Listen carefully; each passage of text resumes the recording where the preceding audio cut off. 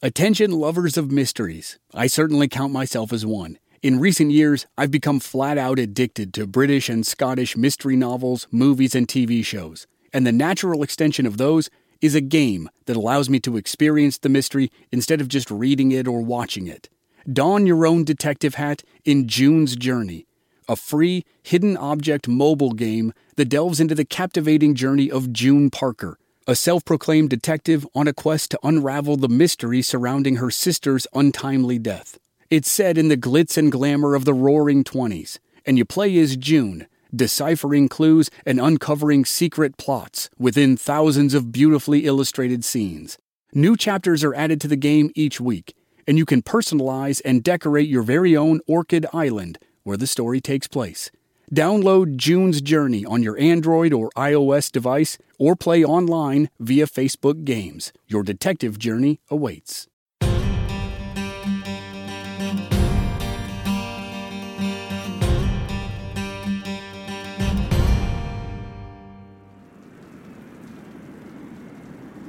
April 1st, 1878 was a cold day in Lincoln.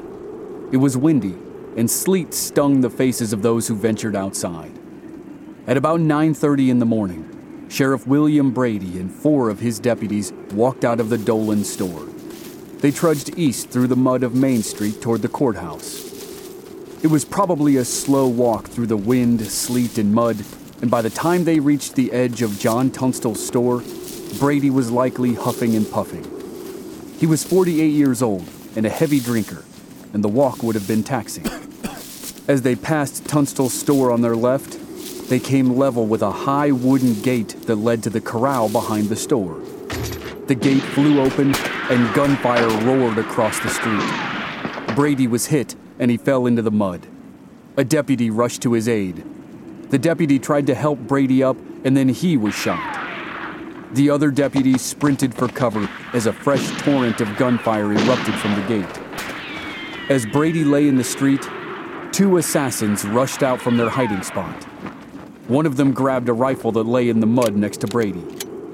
A deputy who found cover across the street fired at them and wounded one of the 2 men, but both made it back to the safety of the wooden fence.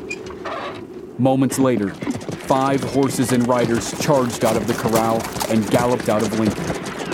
The most brazen act of retaliation had just happened, an attack on the sheriff in broad daylight. It was a turning point, and by definition, there was no going back. The Lincoln County War had truly arrived. Shout out to Claritin for supporting this episode and providing us with samples, especially at this time of year when I'm getting crushed by allergies. In Arizona, we have these wonderful trees called Palo Verde trees. They have yellow flowers that look nice, but produce yellow pollen that makes me cough and sneeze and makes my eyes so itchy I almost can't stand it. Luckily for those of us who live with symptoms of allergies, we can live Claritin Clear with Claritin D. Designed for serious allergy sufferers, Claritin D has 2 powerful ingredients in just 1 pill that relieve your allergy symptoms and decongest your nose so you can breathe better. Ready to live life as if you don't have allergies? It's time to live Claritin Clear. Fast and powerful relief is just a quick trip away. Find Claritin D at the pharmacy counter. Ask for Claritin D at your local pharmacy counter. You don't even need a prescription. Go to Claritin.com right now for a discount so you can live Claritin Clear. Use as directed.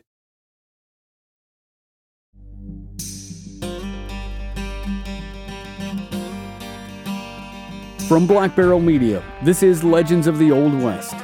I'm your host, Chris Wimmer, and this is a 10-part series about the most notorious outlaw in the history of the American West, Billy the Kid. This is episode 5, Regulators.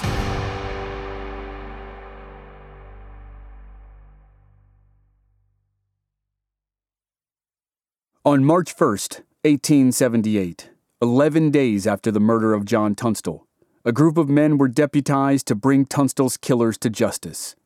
The group was led by Tunstall's foreman, Dick Brewer, and it included Billy Bonney, Fred Waite, and John Middleton, who had all been with Tunstall when he had been shot.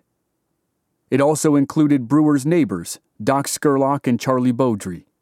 It included Frank McNabb, a cattle detective for John Chisholm, and 3 more men from Tunstall's operation. They were supposed to arrest 18 members of the posse that had participated in the events that ended with John Tunstall's death. A week after the Regulators were sworn in, they killed their first suspects. 5 days after the Regulators were deputized, they spotted 2 men on their list, Buck Morton and Frank Baker. Morton was the foreman of Jimmy Dolan's ranch, and he had fired one of the 2 shots that cut down John Tunstall. Baker was a top lieutenant of outlaw Captain Jesse Evans.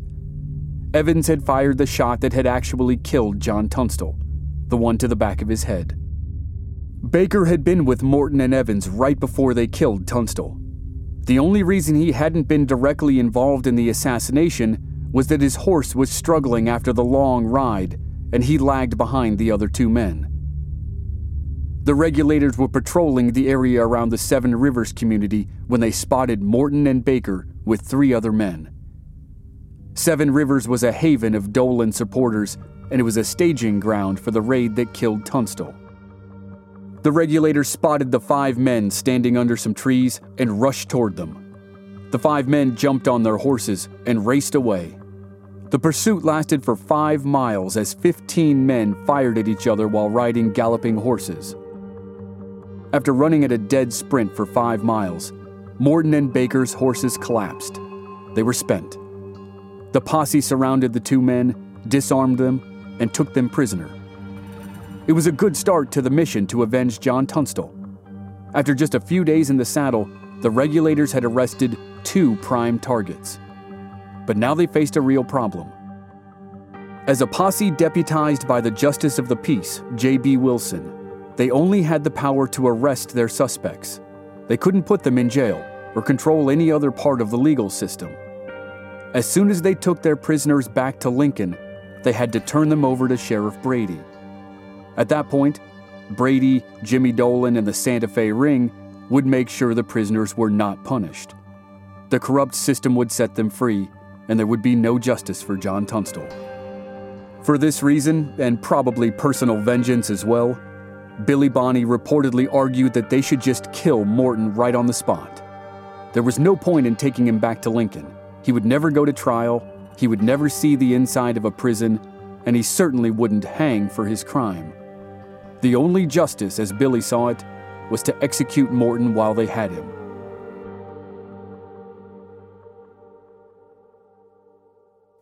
But Dick Brewer said no. They were sworn deputies.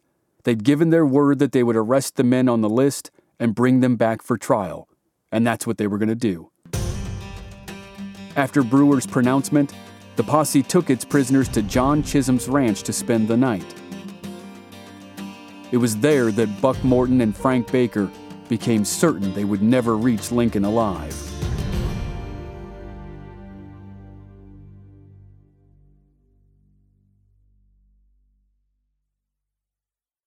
That night at John Chisholm's ranch, the Regulators commandeered the bedroom of Chisholm's niece, Sally, and used it for the prisoners. Buck Morton and Frank Baker spent their twilight hours writing letters that they assumed would be their last. Baker wrote to his sweetheart. Morton wrote to a lawyer in Virginia. In his letter, he laid out his version of the death of John Tunstall. He claimed he had no fear of being killed by the Regulators, but he was probably just trying to sound strong. By morning, Buck Morton and Frank Baker were sure they were dead men walking. After everyone ate breakfast, Baker gave his few remaining valuables to Sally Chisholm and asked her to send them to his girlfriend. He was confident he would never see her again. Morton seemed to feel the same way, despite the words to the lawyer. In Morton's letter, he also claimed he had 2 friends amongst the Regulators, John Middleton, who was in the canyon with Tunstall at the time of the murder, and William McCloskey, who had been sent to tell Morton and the posse that Tunstall's men would not resist the seizure of the cattle at the ranch. When everyone was packed, the posse and the prisoners headed for Lincoln. Along the way, they stopped in Roswell so Morton could mail his letter. The postmaster in Roswell was a man named Ash Upson, who would play a big role in crafting the legend of Billy the Kid down the road. Morton and Upson had a brief exchange about Morton's safety with the posse. William McCloskey, who was Morton's friend but also a loose associate of the Regulators, said that if the posse meant to harm Morton, they'd have to kill McCloskey first. At the time McCloskey said it, he probably had no idea how prophetic his words would be. As the posse drew closer to Lincoln, the men turned off the main road and took a side trail. Later, the Regulators said they were worried about an ambush in Lincoln, so they wanted to come in from an unexpected direction. They followed the trail through a canyon at the base of Capitan Mountain, and that's when it happened. Dick Brewer's version of the story went like this. Morton, Baker, and McCloskey were riding next to each other in front of everyone else. Suddenly, Morton pulled a small pistol from his pocket. Apparently, he hadn't been searched. Then Baker grabbed McCloskey's gun out of its holster. Morton and Baker kicked their horses and charged out in front of McCloskey. As they did, they shot him and killed him. The Regulators pulled their guns and chased Morton and Baker. They quickly overtook the two men as they tried to escape and killed them. When the smoke cleared, McCloskey was dead on the ground, and so were Morton and Baker, just as they had feared.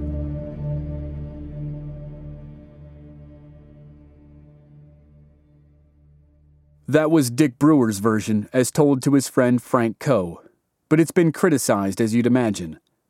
By all accounts, McCloskey was the only friend Morton and Baker had in the Regulators, so the obvious question is, why would they kill him? The postmaster back in Roswell, Ash Upson, put forth another theory. He said Frank McNabb, the former cattle detective for John Chisholm, rode up to McCloskey, put his gun to the man's head, and pulled the trigger. After that, Morton and Baker tried to gallop away because of simple survival instinct, but Billy caught them and shot them both. Sometime later, Sheriff Brady and a posse would claim they found the bodies in the canyon. They said Morton was shot 10 times and Baker was shot 5 times. However it happened, the 3 men were dead and Dick Brewer was probably not happy about it. He left the Regulators in the little village of San Patricio and rode into Lincoln alone. When he arrived, he received a shock. While they had been killing Morton, Baker, and McCloskey, the Regulators had been stripped of their badges. They were now outlaws.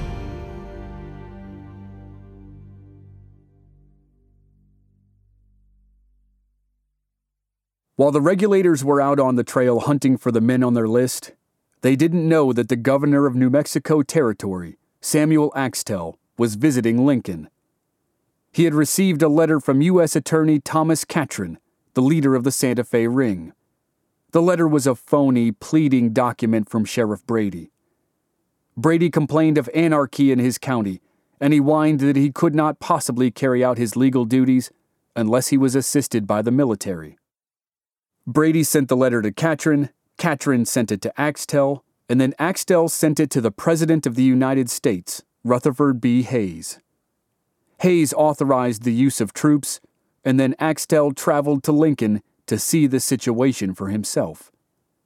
The trip only lasted 3 hours, but it had an enormous impact on Lincoln County and the Regulators. Axtell was squired around town by Lawrence Murphy and Jimmy Dolan, and in the wake of his visit, he made a declaration that proved he was firmly on the side of Murphy, Dolan, and Brady in the Santa Fe Ring. He stripped Tunstall's friend, Robert Weidenman, of his U.S. Deputy Marshal Commission. Weidenman no longer had any legal authority. Axtell announced that the appointment of the Justice of the Peace, J.B. Wilson, was illegal. He voided all documents issued by Wilson, which included arrest warrants. He revoked the powers of all the deputies sworn in by Wilson. He pronounced Sheriff Brady and Judge Warren Bristol to be the only law in Lincoln County. Bristol was the judge who had granted Dolan's writ of attachment, the document that started the domino effect that led to the murder of John Tunstall. With the stroke of a pen, Governor Axtell declared the Regulators to be an illegal posse and the arrest warrants they carried to be invalid, which meant, by killing Morton, Baker, and McCloskey, the Regulators were now outlaws. This was the news that greeted Dick Brewer when he arrived just hours after the posse gunned down the three men. Brewer's trip to Lincoln was probably shorter than Axtell's. He learned he was no longer a deputy and discovered he would be a wanted criminal when Brady found the bodies of Morton, Baker, and McCloskey. He quickly met with Alex McSween, who had returned to town from his hideout in the mountains, and they hurried east to the sanctuary of John Chisholm's ranch. There they rendezvoused with the other members of the Regulators. McSween was due in court in just a couple days to continue the saga of his embezzlement accusation. April had finally arrived. It had been just 2 months since Judge Bristol had issued the judgment against McSween that spiraled downward into Tunstall's murder, but it probably felt like an eternity to those who lived it. McSween was once again concerned that if Sheriff Brady saw him in Lincoln before he could get safely into the courtroom, Brady would arrest him and throw him in the dungeon jail. And then McSween had no doubt he would die in some kind of accident. It's possible McSween encouraged the Regulators to do what they did next, but if so, it was out of character. McSween was still a believer in the non-violent approach to solving problems, and he was still writing letters to officials back east, imploring them to dismantle the Santa Fe ring. But Billy Bonney and some of the other Regulators had a different idea. They didn't want to expose the ring. They wanted to wipe it out, beginning with Sheriff Brady.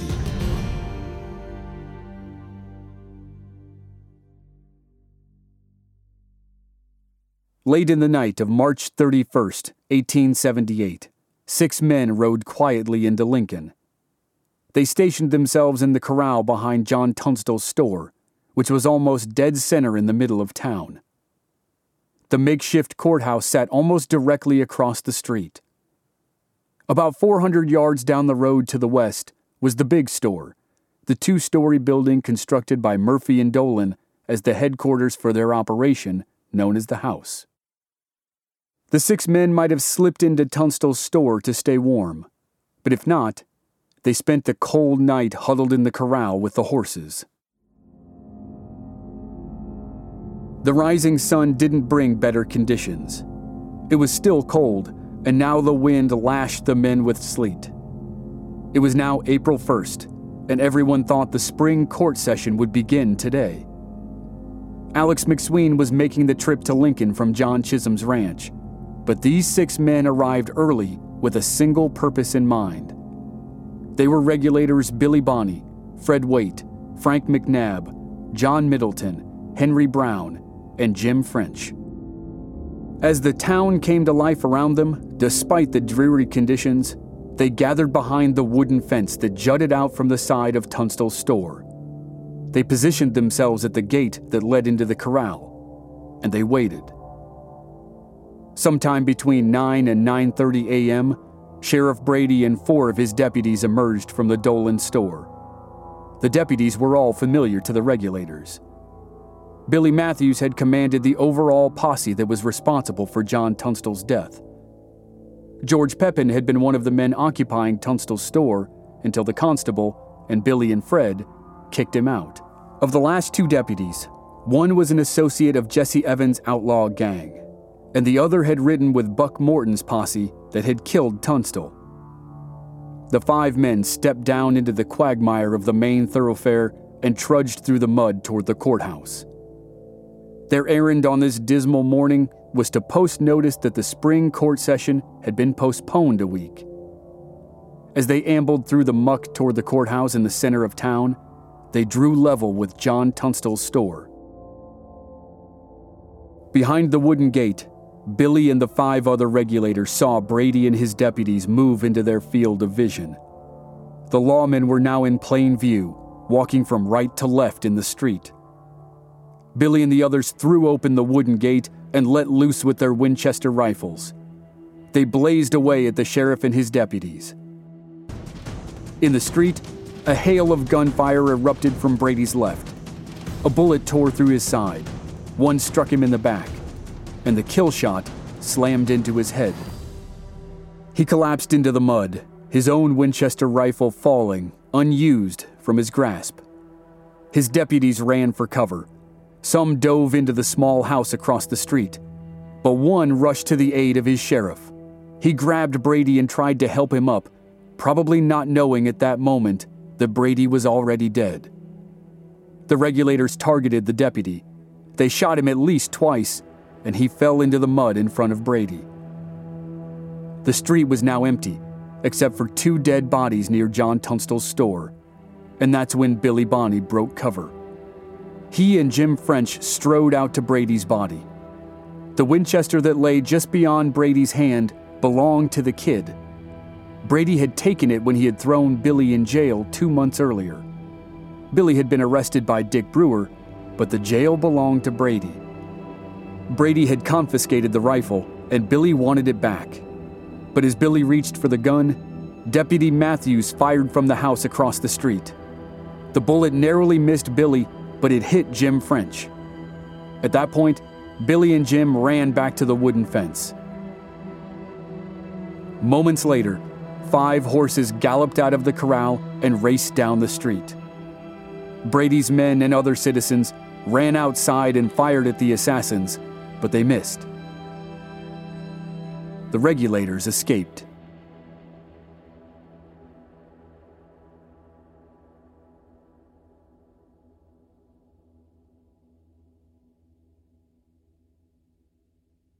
About an hour after the assassination of Sheriff William Brady, Alex McSween and his party arrived in Lincoln.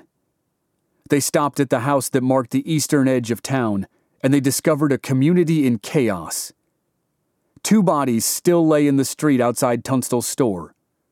George Pepin, one of Brady's deputies, had assumed the role of sheriff, with no legal authority. He had sent a messenger to Fort Stanton to request help from the army. When a captain and 25 soldiers made it to town, Pepin began arresting everyone he could get his hands on. He tried to grab McSween first, but McSween calmly refused to submit to a partisan deputy who now thought he was sheriff. McSween did reach a compromise with the military captain, though. He allowed himself to be taken into custody by the army, not Pepin. Pepin moved on with his mission. Next, he arrested Robert Weidenman, Tunstall's good friend, who had been seen near the corral at the time of the shooting. Then Pepin arrested McSween's law partner, presumably because he was partnered with McSween.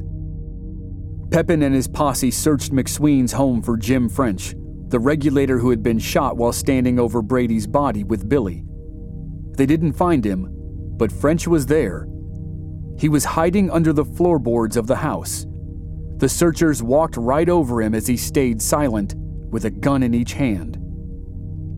With the search complete, the army took its prisoners back to Fort Stanton. A total of 5 men had been arrested, including McSween. For the first time in 2 years, Lincoln was empty of virtually everyone associated with John Tunstall and Alex McSween. 3 days after the murder of Sheriff Brady, Dick Brewer was back in command of the Regulators. He was still intent on serving the warrants that had been issued by the now former Justice of the Peace, J.B. Wilson, even though his powers as a deputy constable had been revoked by the governor. He'd heard some of the men on his list were hiding on the Mescalero Apache Reservation, so he led a large hunting party in that direction. The core group of Regulators were all with him: Billy, Fred, John Middleton, Charlie Beaudry, Doc Scurlock, and Frank McNabb. But now they had some new men also: Frank and George Coe, the cousins who were neighbors of Brewer, and Dirty Steve Stevens, among others. Around noon on the 3rd day after Brady's murder, the Regulators rode into the tiny village of Blazer's Mill on the reservation. The community had developed around the sawmill of Dr. Joseph Blazer, and he had built a big 2-story adobe house on a small bluff above his mill that was the centerpiece of the village. The big house was now occupied by the local Indian agent and his family, and the man's wife took in lodgers and served them meals. And that's what the Regulators wanted when they stopped at Blazer's Mill. They stabled their horses in a corral with high walls so they'd be hidden from view. The Indian agent's wife had a strict policy of no guns at the dinner table, so the Regulators hung their guns on the wall outside the front door of the house. The posse may have given up their guns, but they were still cautious. John Middleton stayed outside on guard duty while the rest of the men went inside to eat. So Middleton was the first man to see Buckshot Roberts when he rode up to the house. Buckshot's real name was Bill Williams, but his alias was Andrew Roberts. And as Andrew Roberts, he had ridden with the posse that had killed John Tunstall. The nickname Buckshot is obviously one of the best, and it might sound foreboding, like the man was a hired killer who used a shotgun as his primary weapon. But that wasn't the case. He was actually a farmer who'd had the misfortune of being hit by a load of buckshot, and some of the lead was still in his elbow. So, he was Bill Williams, alias Andrew Roberts, nicknamed Buckshot, and he was about to kick a hornet's nest. The situation in Lincoln County was getting too hot, and he wanted out. He had sold his farm, and he was hoping to pick up the check from the buyer at the tiny post office in Blazer's Mill. He'd heard a group of men had been spotted in the hills around the village, and they were suspected to be the Regulators, so he was prepared to leave without his check. But then he saw the mail wagon on the trail, and he doubled back. He scouted the area around the big adobe house on the bluff and saw no sign of the Regulators. Their horses were hidden by the high walls of the corral, and they were all eating inside, all except John Middleton. Buckshot Roberts rode into the village and tied his mule to a fence near the post office. He carried his Winchester rifle in his hand, but his pistol was draped over his saddle horn. When he went inside, John Middleton overheard him say his name. Middleton rushed back to the house where the Regulators were eating. He announced that a well-armed man named Andrew Roberts had just ridden into town. Dick Brewer said, "I've got a warrant for him." Frank Coe went outside to talk to Roberts. They knew each other, and Frank thought he could get Roberts to surrender.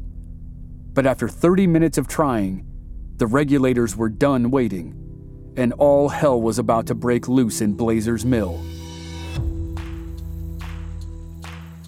As Frank Coe and Buckshot Roberts talked near the post office, Charlie Beaudry led 5 men around the corner and confronted Roberts. The rest of the group was not far behind. They shouted at him to throw up his hands, but Buckshot Roberts told Frank Coe that he would never be taken alive, and he meant it. He jacked a round into his Winchester rifle and started firing. Frank Coe said later he'd never seen a man work a rifle faster than Buckshot Roberts. Roberts' first bullet struck Charlie Beaudry in the belt buckle. It ricocheted and slammed into George Coe's hand. Another shot hit John Middleton in the chest. Another nailed Doc Scurlock's pistol, which was still in its holster. Yet another whizzed past Billy and sent him running for cover. Roberts retreated to the shelter of a small adobe house, still firing as he went. Buckshot was holding his own against at least a dozen men, but he was also in bad shape. Charlie Beaudry had fired one quick shot at the beginning of the melee, and it had ripped through Buckshot's side. Buckshot barricaded himself inside the small adobe structure. Groaning in pain, he dragged a mattress over to the door and propped it up as a shield. He found a single-shot Springfield rifle on the wall and started to load it. His Winchester was empty, and his pistol was stranded outside on his mule, but he would prove to be lethal with the Springfield. Dick Brewer was adamant that they capture Roberts, and he raced across a footbridge over a creek to find cover behind a pile of logs. He was slightly downhill from the adobe house, but he had a good angle on the front door. As Dick crouched behind the logs, he saw Buckshot open the door to look outside. Dick fired a shot that sliced through the wood doorframe, but missed Buckshot. The miss would prove costly. Inside the house, Buckshot studied the pile of logs. He'd seen the shot come from that direction, and now he waited with his rifle trained on the spot where he expected to see Dick Brewer. When Dick stuck his head out to check on Roberts, Buckshot pulled the trigger. The bullet bored through Dick Brewer's right eye and blew off the top of his head. He died instantly. The Regulators were now leaderless, and they had several wounded men on their hands. They had been soundly beaten by a small man who couldn't raise his rifle above his hip. They collected their wounded and escaped Blazer's Mill. At nightfall, the army arrived in response to the shootout. Dick Brewer, the stalwart foreman of John Tunstall's operation and the first captain of the Regulators, had already been buried in the little cemetery that served the village. The next morning, Buckshot Roberts died from the bullet fired by Charlie Beaudry. He was buried next to Dick Brewer. The Regulators found shelter in a nearby valley and hunkered down to lick their wounds. They had to elect a new captain and decide on a new plan, but they had no intention of quitting. The people of Lincoln didn't know it yet, but the worst of the fighting was yet to come.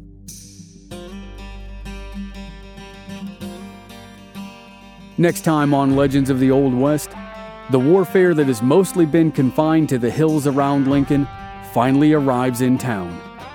The murder of Sheriff Brady pales in comparison with the violence that will rip the town apart. The Regulators, the Dolan faction, and the U.S. Army fight the battle for Lincoln County. That's next week on Legends of the Old West.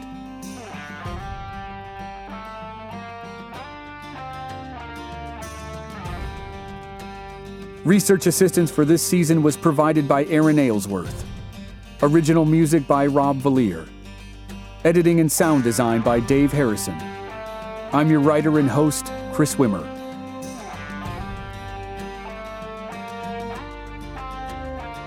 If you enjoyed the show, please leave a rating and a review on Apple Podcasts or wherever you're listening. Please visit our website, Black Barrel Media, for more details and join us on social media. We're Black Barrel Media on Facebook and Instagram, and B Barrel Media on Twitter. Thanks for listening. We'll see you next week.